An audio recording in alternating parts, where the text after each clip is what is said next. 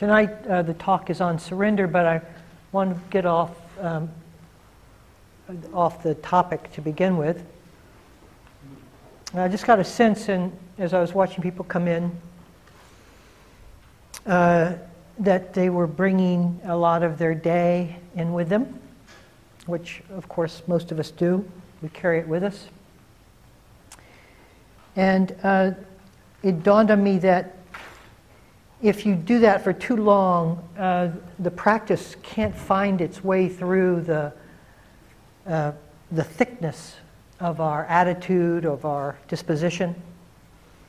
It can't penetrate, the sun can't penetrate the clouds of our covering.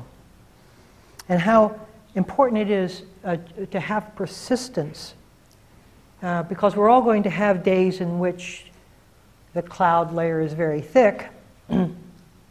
And that can, especially for new people, but even for people who are long practiced, if those clouds go on for very long, it gets discouraging. It just feels like your day is nothing but the darkness through which we see. And it can get very morose. It can create an attitude about the practice from the attitude that we carry about the day. And those two can rub off on each other, and that it's only through consistent and persistent sitting, coming and just doing it, whether you like it or not, whether it's enjoyable or not, has really nothing to do with the persistence that's needed.